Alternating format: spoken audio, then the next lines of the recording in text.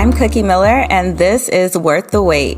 Join me every week as I explore profound weight loss solutions beyond just diet and exercise, because a lifestyle change starts with changing your mind.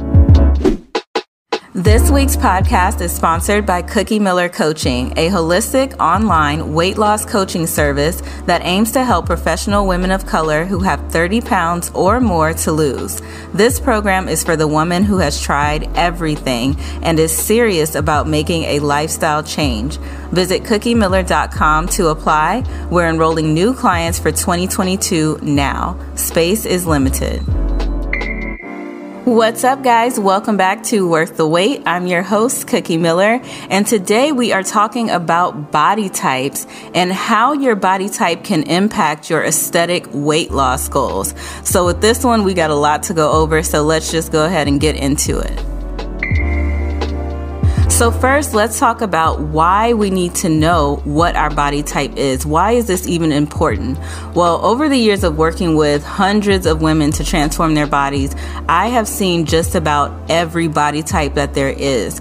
And I've learned that so many women have unrealistic expectations of what their bodies will look like post weight loss. So with that said, one of the most important reasons to know your body type is to help you to set realistic expectations. I know it's the age of Instagram, and there are a lot of people that are expecting their body to look like that of a fitness influencer. And to that, I have a few questions that I want you to consider for yourself. So those questions are, do you have their body type? Do you have their shape? Do you carry your weight the same way that they do? Number 2 is to believe half of what you see. Just a few weeks ago, I saw a video of a girl on a fitness photo shoot, literally stuffing her leggings with butt pads, like at the fitness photo shoot.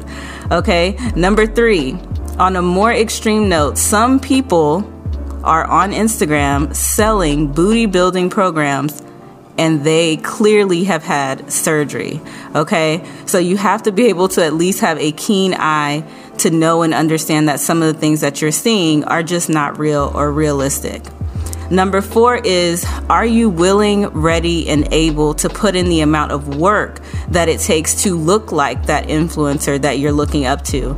You have to remember that fitness influencers, trainers, instructors, we do fitness for a living.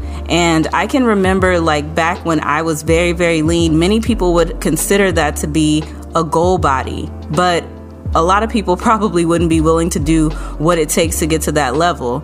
I mean, even now, I'm not willing to do it at this point. So back then, I was teaching classes several times a day.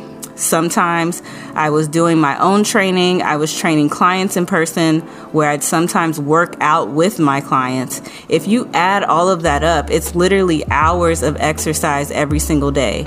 And to be honest, it was really doing too much, but maybe we will talk about that in another episode. The next thing is to remember lighting, angles, filters all play a part into how somebody looks online. I'm sure that you know your angles too, and you share photos where your angle is flattering. So you have to remember that most people are showing their best selves on social media. Now, before we get into these 3 main body types, I will say that many people can be a part of more than one body type. You will more than likely be stronger in one type than the other. So the purpose of this is just to give you an idea of what your primary body type is. And of course, I will give you some real life examples of these body types to help you compare. So the first body type we're going to talk about is the mesomorph body type. This is going to be individuals who have like a medium-sized bone structure. They're usually athletic and can hold on to a significant amount of lean mass or muscle. And that would be someone like maybe a gymnast or a sprinter. This is more widely known as the hourglass shape. So this is where you have the broad shoulders, the slimmer waist, and then the proportionate hip to shoulder ratio to create that hourglass figure. Some real life examples of this body type would be Serena Williams and Halle Berry. Now, I chose these two because even though Halle is smaller in frame, the body is still the same. And that's important for you to know. It's less about the size or mass and more about how the weight is distributed. So this profile leads to propensity for muscle gain and the maintenance of low body fat. So as a result, a lot of mesomorphs do really well on a very mixed diet consisting of a good balance of carbohydrates, proteins, and fats. With this body type, there's a few things to note when it comes to weight loss. One thing is that this person who has this body type is probably going to lose their fat very evenly all over because their weight is pretty much distributed evenly. So in other words, that person can still have that same hourglass shape and just hold a little bit more mass and maybe be heavier. And when they lose weight, they'll just be a smaller version of that same body type.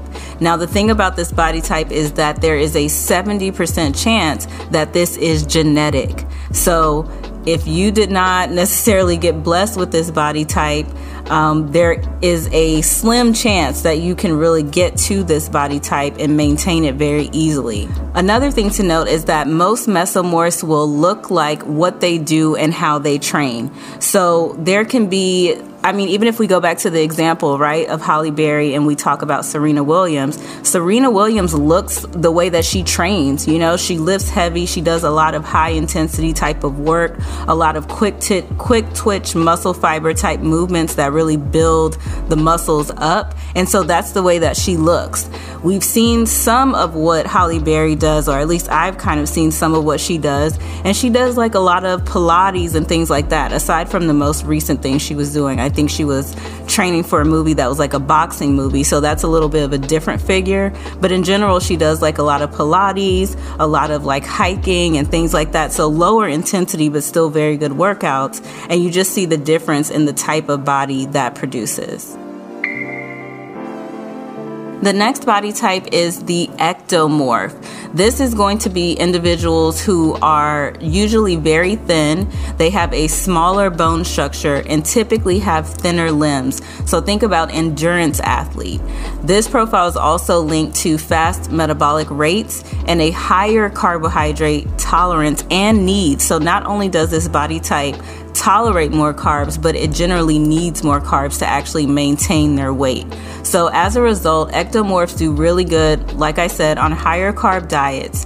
So in other words, if you're listening to this podcast, this is probably not your body type, but it is important to understand this body type so that you're not comparing yourself to someone else's genetic predisposition.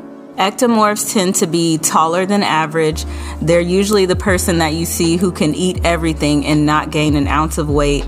And with this body type, just like with the previous body type, there is a 70% chance of this being genetic. So again, this may not be a body type that you can like work your way into necessarily. Most people who are like this are just born like this. Now, some examples of that body type would be Jada Pinkett Smith and Willow Smith. And also Zoe Saldana has a very ectomorph body type. Now, remember in the beginning, I mentioned that sometimes people can be both.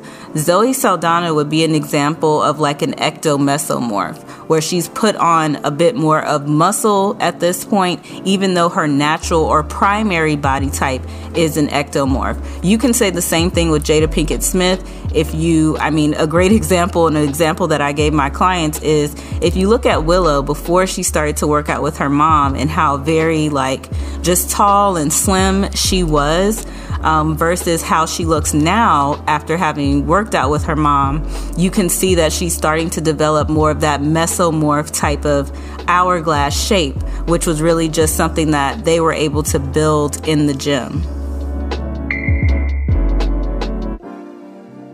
The next body type is the endomorph body type. These are going to be individuals who are characterized by a larger bone structure with higher amounts of total body mass and fat mass. So think about like power lifters. They're very, very strong, but they tend to be very round, right? They are generally going to be less active and are not as efficient at burning excess calories as the two previous body types that I mentioned. So this profile leads to a greater propensity to store energy, meaning calories or fat. So both in lean and in fat compartments. It also leads to a lower carbohydrate tolerance and needs. So this is literally the exact opposite of the ectomorph. So as a result, endomorphs typically do best on a higher fat and protein intake, with carbohydrates being better controlled. Endomorphs tend to carry weight mainly in the belly. So if you've ever seen like my before and after photos or have compared my before picture to yourself, this is my body type. So unlike the other two, endomorphs only have a 30% chance of this being genetic. So this is actually good news because it means that the body type can change. So for example, a lot of endomorphs have the power to change their body type to lean more toward the mesomorph body type. So I am an example of this. I'm an example that this can be changed.